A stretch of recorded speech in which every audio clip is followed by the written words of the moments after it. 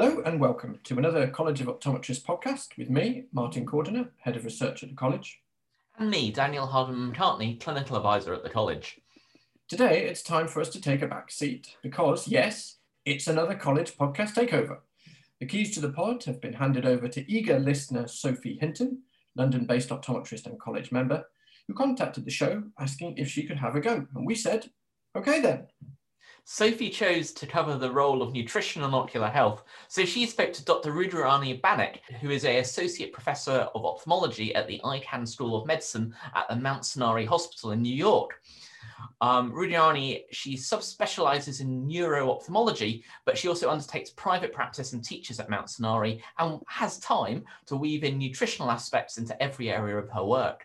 So Sophie and Dr. Banik spoke back in January about personal experiences of nutrition on migraine, as well as its impact on inflammation and cataracts, the trickiness of nutritional research, the importance of antioxidants, the merits of supplements, and techniques for speaking to patients. So, Daniel, in practice, are patients sometimes surprised if you tell them that what they eat can affect their eyes? Well, patients do want to talk about this a lot in practice, and every week you see an article in the paper saying blueberries are good for your eyes, or green leafy vegetables are necessary to prevent macular degeneration or glaucoma. So it's a very topical thing, and people do want to talk about it. They're acutely aware. And the challenge that optometrists have is number one, navigating the evidence base out there, navigating all the papers, and also having enough time to have a really detailed conversation with people. And of course, optometrists are not dietitians or nutritionists, so don't always have the expertise. But, I thought actually this podcast was really interesting, and I really enjoyed listening to Dr. Banik's view, particularly about, comparing and contrasting supplements versus natural sources and more holistic changes in diet, and that approach. So a really interesting conversation to have her perspective on that. So is there much talk about this in curricula at universities? Do you know? Is this something that is covered more now than when you were training, was it something that came up as much as you read about it now? So that's a good point. It is not a core required part of any optometry undergraduate degree to look at nutrition and the eye specifically. I have no doubt it is covered in some pathology lectures and in some pharmacology lectures as well, and then during practical clinics it comes up, but there's no formal structure to it. And really it comes back to more that curiosity. We're scientists at heart, and we read the papers, we read the academic literature, and I guess it's how do we build that into the training in a formal way. Yeah, I suppose we'll have made progress where how just before you go to the dentist, you might make sure you floss or something. When people come into your practice, like stuffing kale in their mouth at the last minute, that'll be when there's been progress, I guess. Absolutely. And what's really interesting, I should mention, is in different parts of the UK and Wales, they're undertaking a really overall review of how eye care is delivered, both in primary and secondary care. And one of the important threads that they're weaving into that is whether there's preventable aspects, preventable things that optometrists can do to help support the population of Wales to protect their eyesight and take actions. And they really radically changed their contract for dentists and pharmacists to build this approach into what they're doing. So exciting things are happening in Wales relating to how optometrists should give advice to make lifestyle changes to improve visual outcomes. Right. So I think a lot of people's diets have been affected by the pandemic and lockdown, mine in particular, I'd say. So I was wondering, Daniel, if you could help me out by offering any advice you would have on the following that I have eaten for actual meals within the last 6 months and the implications you think there might be for my eye health. Okay, so just going to give you a quick list here. So first off is a pizza. Yes, I think it depends what's on there. I think if you're going for a Florentina with spinach, green leafy vegetables, I think that's a thumbs up. But okay.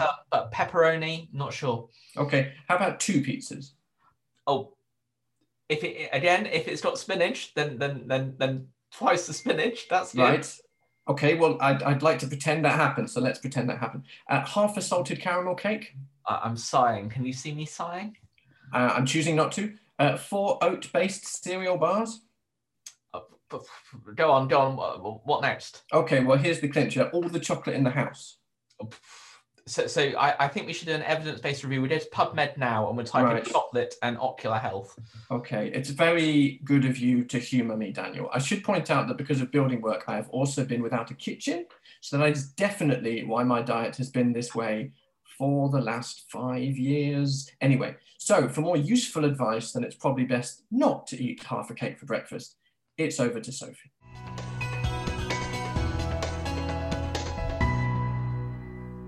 I'm Sophie Hinton. I'm an optometrist and I'm a listener of the College of Optometrists podcast and very interested in our subject today, which is about the role of nutrition on ocular health. And today we're talking to Dr. Rani Banik. Dr. Banik, would you like to introduce yourself? First of all, thank you, Sophie. Thank you so much for having me on your podcast. It's truly a pleasure to be here and to share some information about this topic, which is very near and dear to my heart. So I'm an ophthalmologist based in the United States. I'm board certified. I also subspecialize in neuro-ophthalmology, but integrative health is a particular interest of mine. I have actually pursued training in functional medicine, which is a form of integrative medicine through the Institute of Functional Medicine here in the United States. And I use a lot of nutritional principles in my practice. I use them for my patients, I use them for myself. And I am very interested in spreading this information because I think as eye care providers, both optometrists and ophthalmologists, most of us have probably not had formal training in the area. So it is really, really important to be aware of the nutritional aspect of eye health. I definitely agree with that. There's something about nutrition which is intuitively, you know that there must be something in it that can help with ocular health and perhaps reducing the progression of ocular diseases. But I agree, I don't know enough about the functionality of it. So it's great to talk to you about it. Can I ask, what's a typical working week for you? So I have a hybrid practice. I have a private practice in which I'm solo, but then I also have an academic appointment. So I teach at Mount Sinai in New York City. I teach residents, I teach fellows, I teach medical students. So part of my week is spent in my private practice seeing patients, and the other part of the week is spent teaching. I also do some research and I also do surgery. So depending on the day of the week, I'm either at one or the other location, but usually it is involved in patient care. Again, I do have some research, but it's clinical research. So I'm still working with patients. And there's maybe an unfair question, but what aspect of these different roles do you enjoy the most? Oh, that is a very difficult question. I would say I enjoy them all for their unique, kind of aspects. I love in my private practice, I love spending time with my patients. I get to know them on a very deep level. I develop close long-term relationships with them. I know their families. So I really enjoy that aspect. But then the teaching aspect is really also something I cherish. When I decided to, I used to be full-time faculty at Mount Sinai for many years before I decided to go private.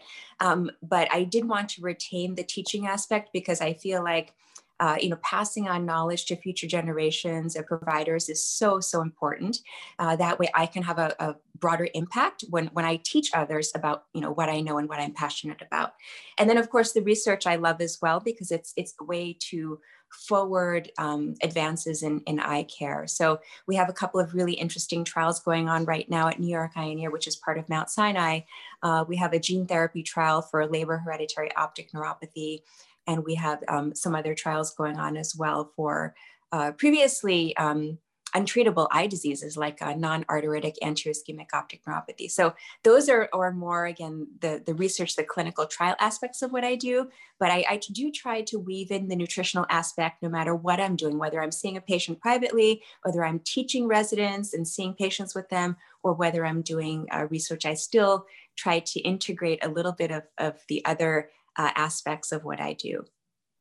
And by that, do you mean that you try to incorporate some of the research to cover nutritional influence in these diseases, for example?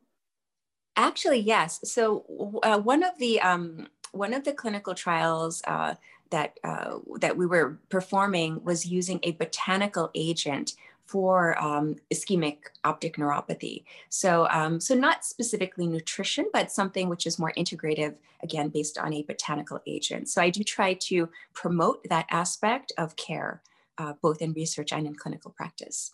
Brilliant. Yeah. So practicing what you preach, as they say. Exactly. Trying to.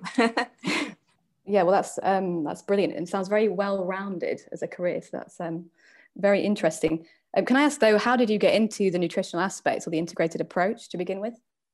Yeah, so it was due to my own personal journey. So I am a migraine sufferer, and as a neuro-ophthalmologist, I also care for many patients with migraine. And there was a point in my life when I was having severe debilitating migraines, and I was basically having a headache every single day for 2 years straight. And I tried every medication out there available on the market, and nothing was helping. And these medications were causing me side effects. I had brain fog. I really couldn't function properly. So finally, I said, there must be a better way to help me manage my migraines. And I'd seen some of the top headache specialists in New York City. And again, none of them had ever mentioned some of these other treatment modalities. And when I started to do some research, I realized that there were some key nutrients that I was probably missing in my diet. For example, magnesium and some of the B vitamins, in particular riboflavin, which is B2. And actually, I realized that there was some research, there were published studies using some of these nutrients in the treatment of migraine. And once I started to implement some of these therapies into my own dietary regimen, my own lifestyle regimen, I really started to see the impact and the improvement that I got. And it almost was like a light bulb, but I had an epiphany moment where I realized that, I can improve my own health by making significant changes in my own diet and my own lifestyle. Now, meanwhile, my diet prior was absolutely horrible. Again, I'd never really been trained in nutrition. I had maybe half a day during my medical school years in nutrition, but I was subsisting off of a diet of pizza and ice cream and diet soda. And you can imagine, I had an absolutely horrible diet. And I never once thought that what I was eating may be contributing to my own disease process. And once I realized that, I made a major overhaul in my own nutrition, my own dietary regimens. And that's when I started to get better. And once I realized that, I started to use some of these therapies for my patients. And I was really amazed, pleasantly amazed, shocked by the improvements that some of my patients had. And then I decided to go further in terms of using nutrition in my practice. And that's when I decided to get formally trained in functional medicine and pursue the certification training. And then I decided to apply to eye disease. So it's been a journey that's taken me about 5 or 6 years to get to the point that I'm at right now. Wow. Okay. That's really interesting about migraines, because definitely as an optometrist, patients often come in complaining of headaches and or migraines. And most often they've been seen by the neurology unit. They haven't been able to really help them. It just seems more to be a research or ongoing research into why people develop migraines. So it would actually be really useful to know if there was anything that we could pass on to patients which might help them in this integrated approach. Yes. So I would say first, patients should I would suggest that patients really jot down what they're eating and keep a migraine diary in terms of a food diary and also a lifestyle diary. That way patients you can go on their discovery journey with them and help them figure out what may they be sensitive to, which particular types of foods. Perhaps it's foods that have high sugar content, or perhaps they're foods that have a high histamine release content, or perhaps it's caffeine.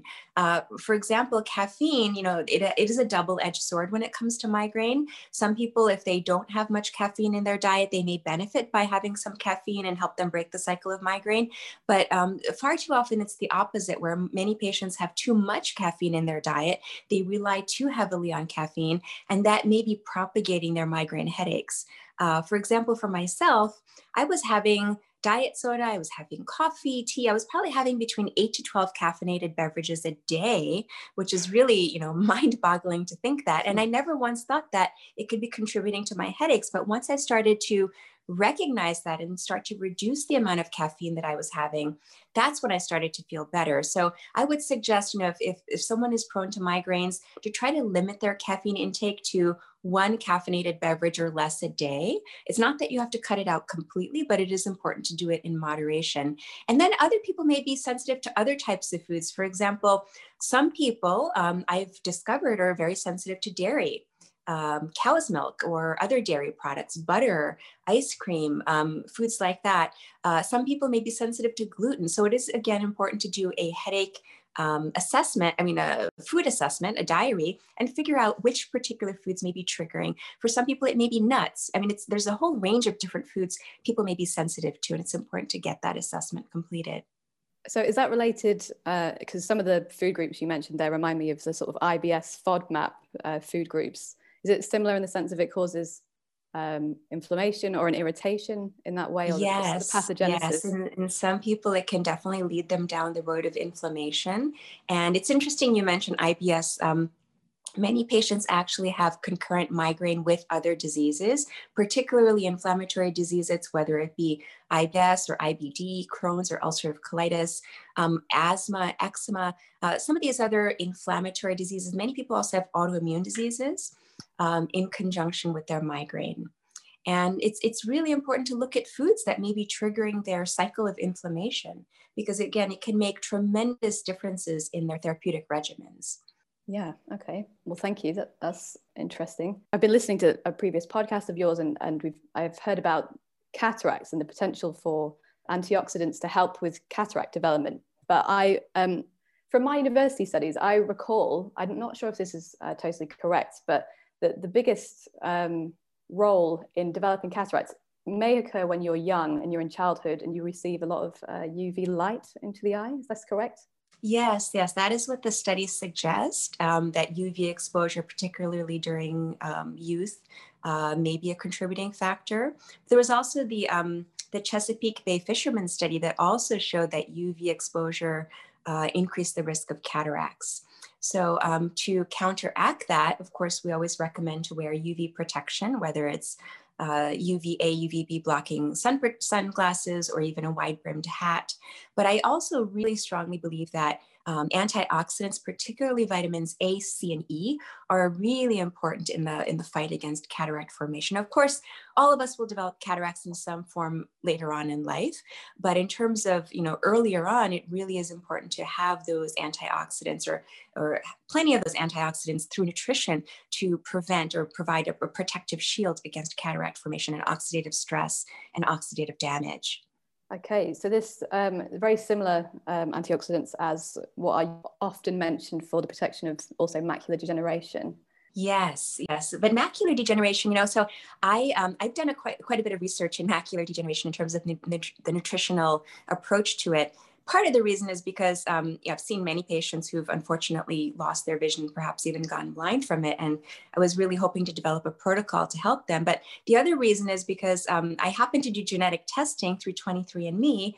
And lo and behold, I have a gene for macular degeneration. So again, I had a personal kind of a reason for trying to figure out what is the best approach to this. And what I've discovered is that many of us have read the ARED studies in terms of the supplements and some of the nutrients that we need for prevention of macular degeneration. But the strongest research really comes from using the macular carotenoids. And so those are lutein, zeaxanthin, and then the lesser known macular carotenoids, which are mesozeaxanthin and perhaps even astaxanthin. And these are, again, very potent antioxidants. They are found in the macula, particularly mesozeaxanthin, which is right at the center of the fovea, as well as zeaxanthin and lutein. And these help to absorb a lot of the oxidative stress that our eyes are exposed to, whether it's oxidative stress from UV damage, blue light, which is a big concern for many people, particularly our reliance on screens, and other types of oxidative stress,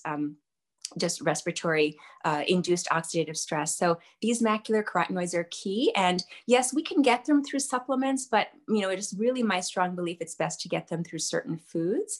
And many people, especially both optometrists and ophthalmologists instruct their patients, have plenty of leafy greens, spinach, definitely. Kale, collard greens. That's the mainstay. But there are many other foods that actually provide these macular carotenoids. So for example, yellow and orange foods, for example, orange peppers, corn or maize, as some people call it, egg yolk, and some spices as well. For example, paprika, saffron, cayenne pepper. These are also wonderful sources of these macular carotenoids.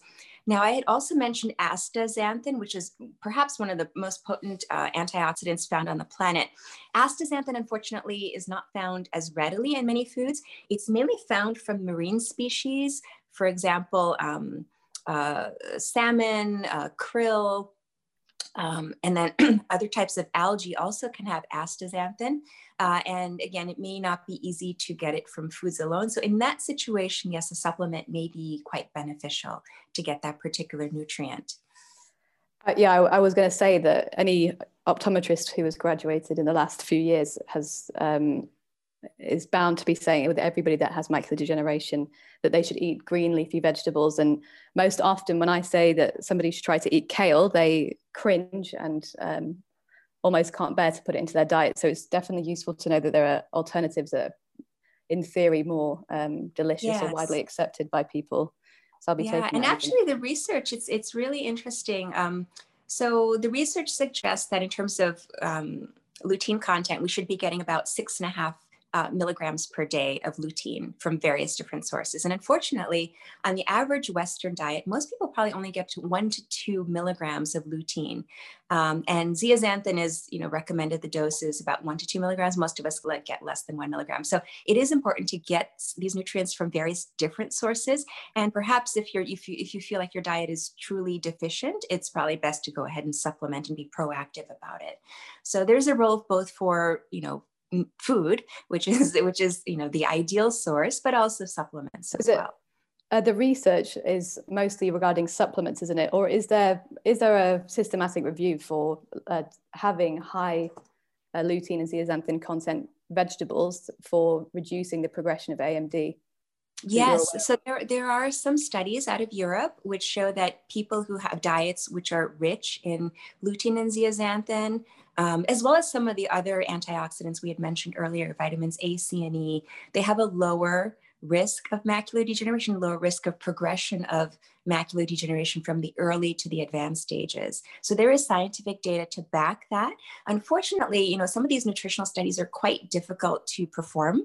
It's very difficult to standardize one's diet or a whole group, thousands of people with their diet. There are so many confounding factors, but there is sufficient data to support that. Not just from supplementation, but from actual food. So I'm, again, a very strong advocate. And again, in the research, so I ended up writing a book on macular degeneration or prevention of macular degeneration using an integrative approach. And my book should hopefully be released in March of 2021. But I talk about all of these, different important nutritional aspects. And also, in addition to the antioxidants, omegas are also very, very important. And, this was studied as part of the AREDS trial using omega-3s, for example, DHA and EPA, which are really the structural backbone of our photoreceptors, which we desperately need. So it is important to get those omegas as well. And if you're not getting enough through diet, then again, supplementation may be necessary. I think, am I right in thinking that you can sort of have different omega-3s and with supplementation, so people may be taking the wrong ones, or is this accurate?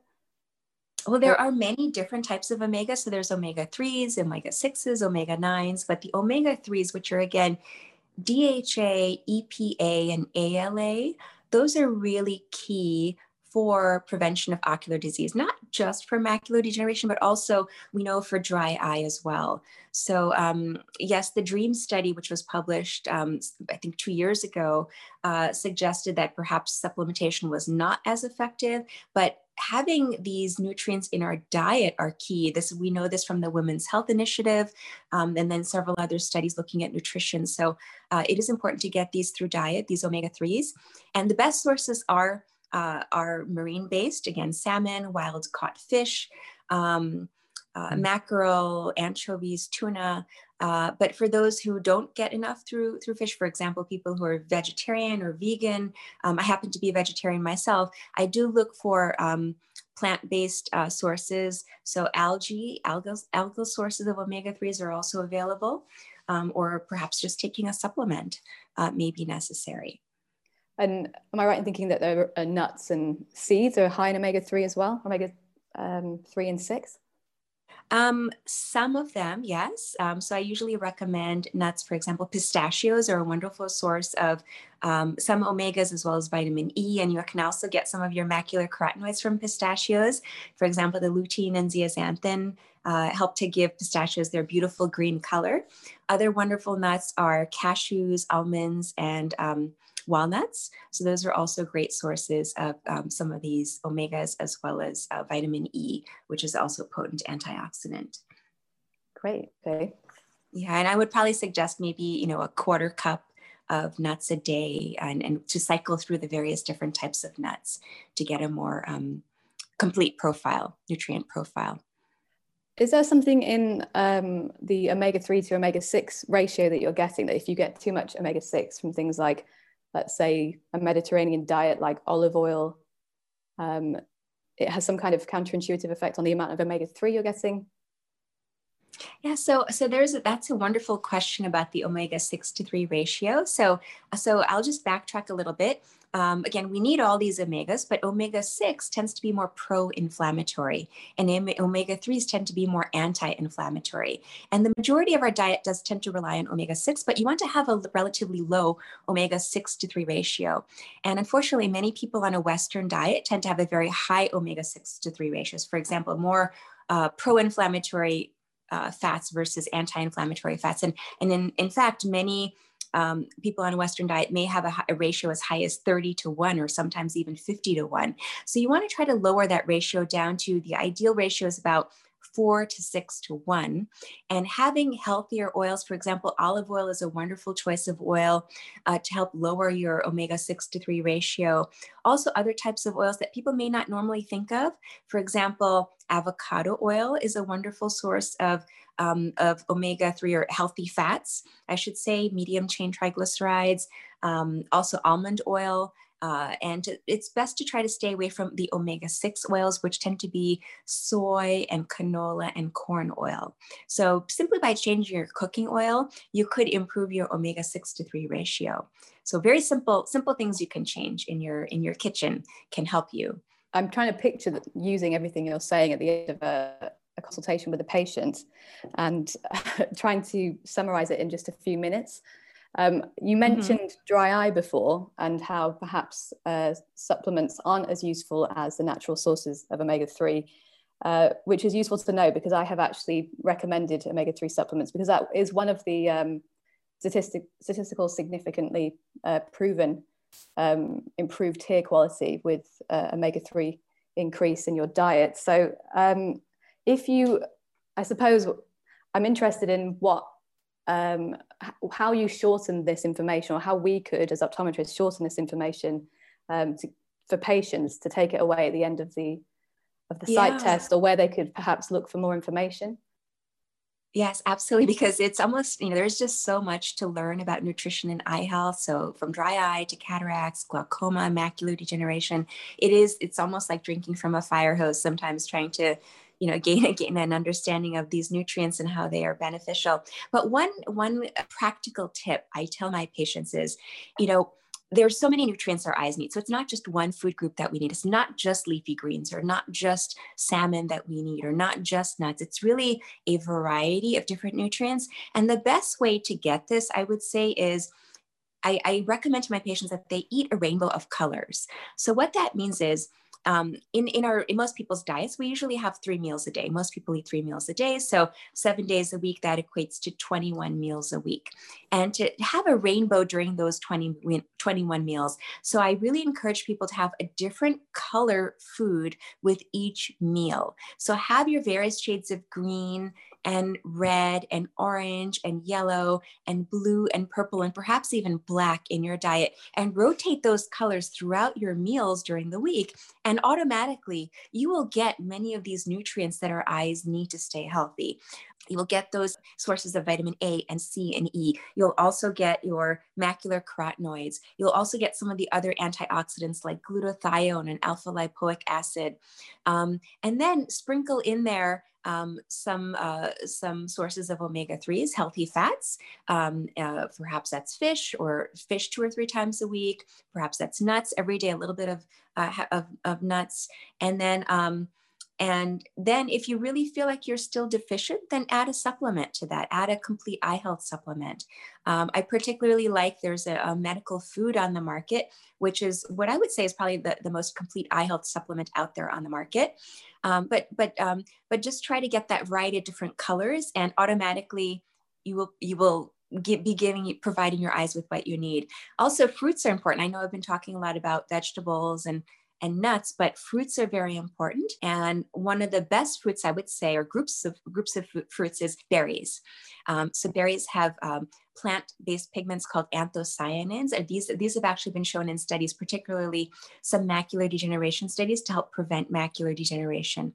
So the darker the berry, the better. So make sure to have a handful or a cup of berries every day as well. That's usually how I break it down for my patients. The rainbow, I remember that. That's good. Is it the riboflavonoids as well in the berries? Is that right? This is yes, bioflavonoids. Mm-hmm. Exactly. So bioflavonoids, there are many different types of bioflavonoids. But again, if you just mix up the colors, you will automatically get everything your eyes need, those phytonutrients.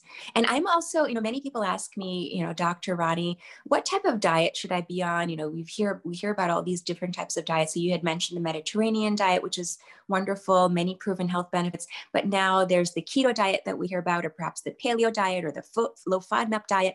Many people ask me, which diet should I be on? And I tell them, for your eyes, there's no specific regimen in terms of a diet, but I would say have a diet that is plant rich. So plenty of plants. And we talked about the different plants that you should be including in your diet. So not necessarily plant-based, meaning not necessarily vegan or vegetarian, but plant rich is really, really important. Yeah, that's a great term, actually. I'll be using that to explain my own diet to people. I think that's a good one.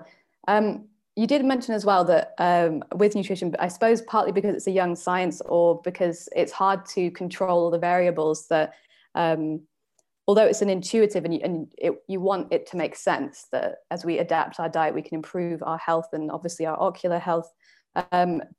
Frustratingly, though, it's not yet always supported by a systematic review. So I suppose, what do you feel the limiting factors in this field, and how can we convey those messages to patients without giving them false hope? Yeah, so that's a great question about the lack of, large scale studies in nutrition and eye health. My take on it is that because nutrition is not backed by a pharmaceutical company, it's unlikely that we will have large scale nutritional studies. I mean, perhaps, yes, our national governments may be sponsoring some studies, but they are quite difficult to do, epidemiologics types of studies, because there are so many confounding factors. There's genetics, there's environmental factors, lifestyle factors, for example, weight and exercise, and perhaps smoking or exposure to chemicals and toxins and fumes. So it's very difficult to isolate the impact of a nutrient or a group of nutrients on a particular disease process.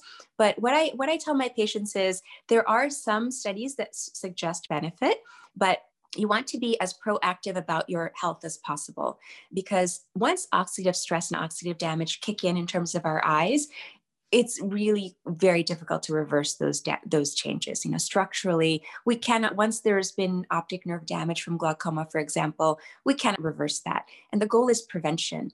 And I think now, especially during the pandemic that we're in, a lot more people are tuned into prevention of disease. People are recognizing that we need to provide our bodies with the nutrients we need to prevent disease, to fight against disease, to fight against, infections and inflammation and so forth. So I think people are more open to being proactive about health, in particular eye health, than perhaps before.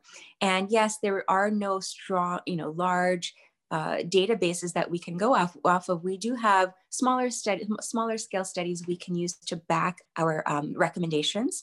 And it's also common sense. A lot of it is common sense. Food is medicine. If you eat right, you can ward off many diseases. We know if we eat right, we can ward off high blood sugar. We can ward off hypertension. High cholesterol. It really depends on our dietary choices. And the same goes for eye health.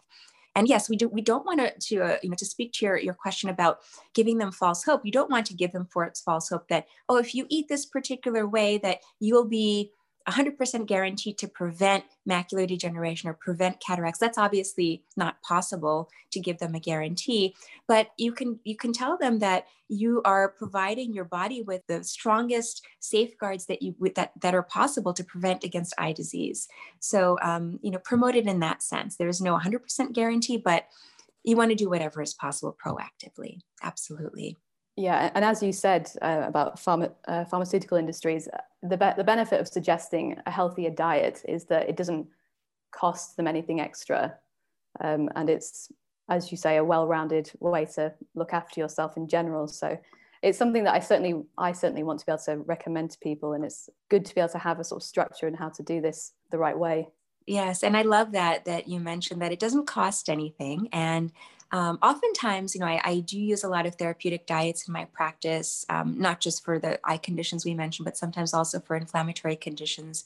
For example, for thyroid eye disease or myasthenia gravis, I do use dietary protocols, and patients experience benefits not just in their eye health, but oftentimes reductions in their blood sugar, reductions in their blood pressure. Many of them are able to get off of some of their other medications, which is wonderful. Many of them are able to lose weight. So the side effects, the quote unquote side effects of using some of these dietary protocols is that many patients reap other health benefits as well. So not just for their eyes, but for their entire body.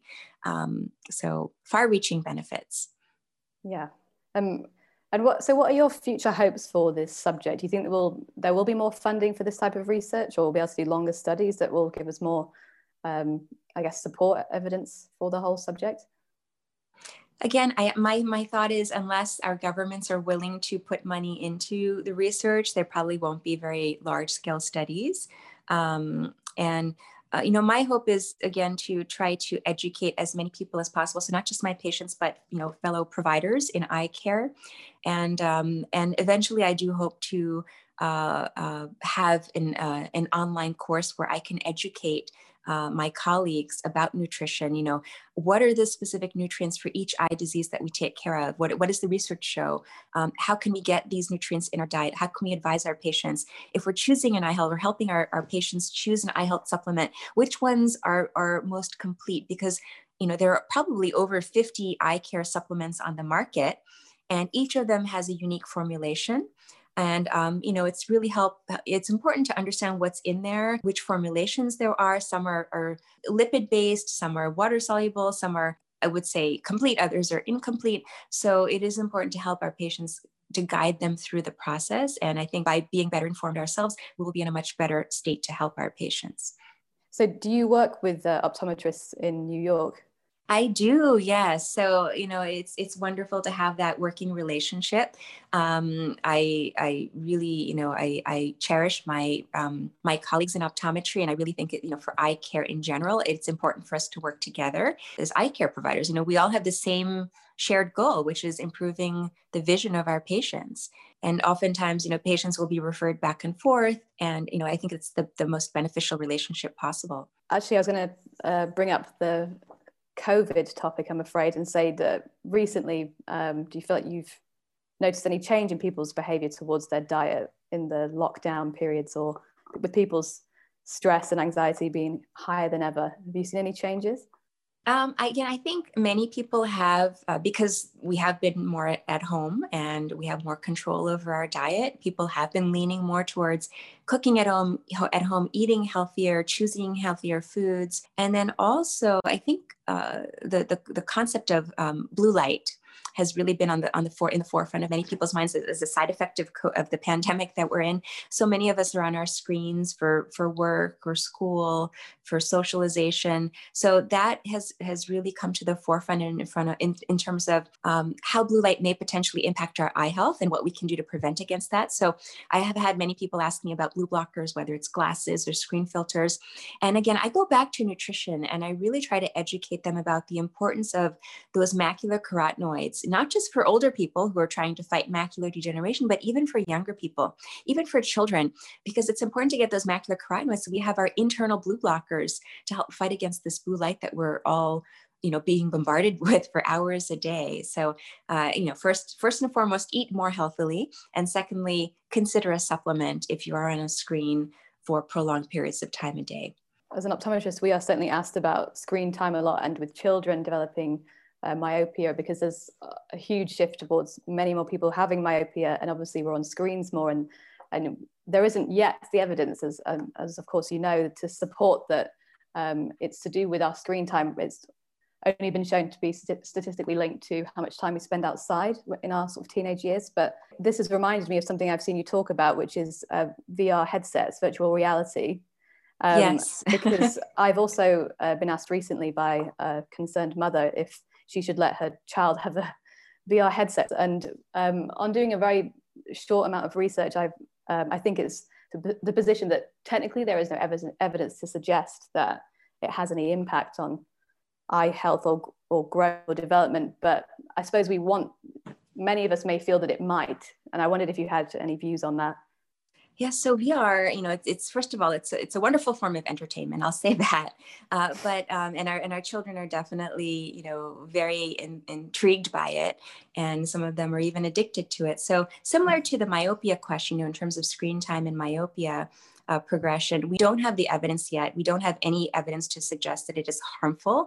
But what I would say is that, particularly with young children and their developing brains, when one uses a VR headset, our senses are almost disjointed. We're given something artificial that we're looking at, but in terms of our proprioception, our balance, that is almost separated by this VR headset. And the other senses as well that we use for balance and so forth. And so if one is choosing to use VR, the best recommendation is everything in moderation. So I usually recommend, especially to my young patients, no more than 20 minutes at a time. Definitely take breaks. And as you mentioned, it is important, if you're using a VR device or on a screen for prolonged periods of time, make sure you get outdoors. Those studies, I think, are really critical that show that at least 2 hours of outdoor time for children is really important. I know that in some countries in Europe, they have instituted rules about children being outdoors during the school day, and also in Asia as well. It is mandated in some countries to go outside for at least 2 hours a day to reduce myopia progression. So it all kind of goes hand in hand: screen time, VR, everything in moderation. And unfortunately, we don't have hard data to guide us, but also there is no data to suggest that it's truly harmful as of yet. And the other thing is that, VR is also used therapeutically. So it's used for certain psychiatric conditions to help improve, for example, certain fears, for example, fear of heights, fear of crowds. So VR therapy can be useful, and also for rehabilitation. So VR therapy is used for patients with strokes. There's actually even research done in children who've had strokes using virtual reality to help them rehabilitate. So it's not all just for entertainment, and it's not all potentially harmful. It can be actually therapeutic. Which is it puts it in a positive light. Yeah, I didn't know that. That is interesting. I suppose we may have touched on this, but in a generation of misinformation, how do you steer patients towards getting the right information from a reputable source after they've left you and maybe have only picked up a few things over what you've said, to just give them a reference to come back to? Obviously, here we have the NHS website. Yes. There's no end to the amount of sources out there. I usually try to steer my patients to, if they are searching for something on the web, go to an academic institution or a website from a national government agency or from a foundation. For example, there are some wonderful eye health foundations that provide information. I try to steer them towards that, and try to steer them away from anecdotal reports, for example, or, there's also a lot out there on social media. I know that there are many social media groups, patient-centered groups or patient advocacy groups where, patients tend to post things that are, unfortunately, more negative outcomes rather than positive outcomes. So it is really important to just be balanced in terms of where you're getting your information, and try to balance it out by having those recognized kind of established sources of information. Brilliant. Yeah. Especially during the pandemic. I mean, there's just tremendous amounts of information out there. Yeah, and too much time. Yeah, you may follow your favorite, Instagram influencer, or, be on a particular Facebook group, but always try to balance that out by, more kind of reputable, I shouldn't just say reputable, but more science-based sources of information. For example, in the US, we have the CDC, the Centers for Disease Control. So that's where I oftentimes refer my patients for information. Good. Okay, well, thank you. There's, I think I just have one last question, which is, have you got any New Year's resolutions to do with your own ocular health?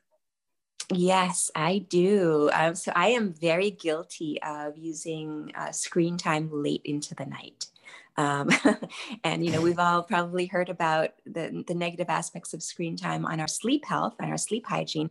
And I know that it definitely makes it much more difficult for me to fall asleep and stay asleep. So I'm going to be more mindful of that, use my screen filters, my blue blocking glasses for that particular reason, and really try to limit my screen time at least 1 to 2 hours before bedtime. So that is my resolution. It's a good one. I think we could all use that one. Mm-hmm. It's tempting, but I'm going to fight it. Yeah, just have a sort of automatic turn off time. Mm-hmm. Yeah. Mm-hmm. How about you? What is your New Year's resolution?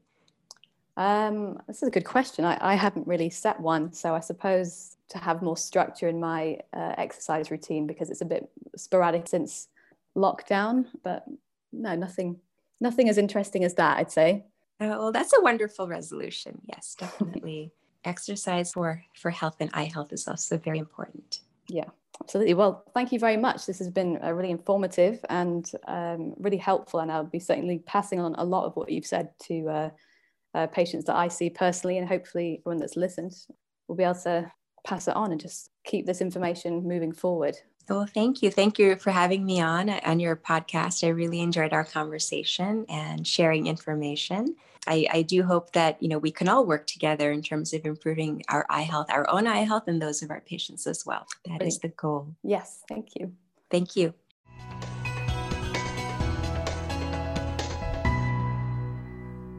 Thank you to Sophie and Dr. Banik for their conversation. Food for thought. No, even I'm not going to do that. We'll be back with another podcast soon. Until then, please feel free to subscribe, rate, and review. That's the podcast, not Martin's Diet. And with that, it's time for a brownie. Thanks very much for listening, and we'll speak to you next time.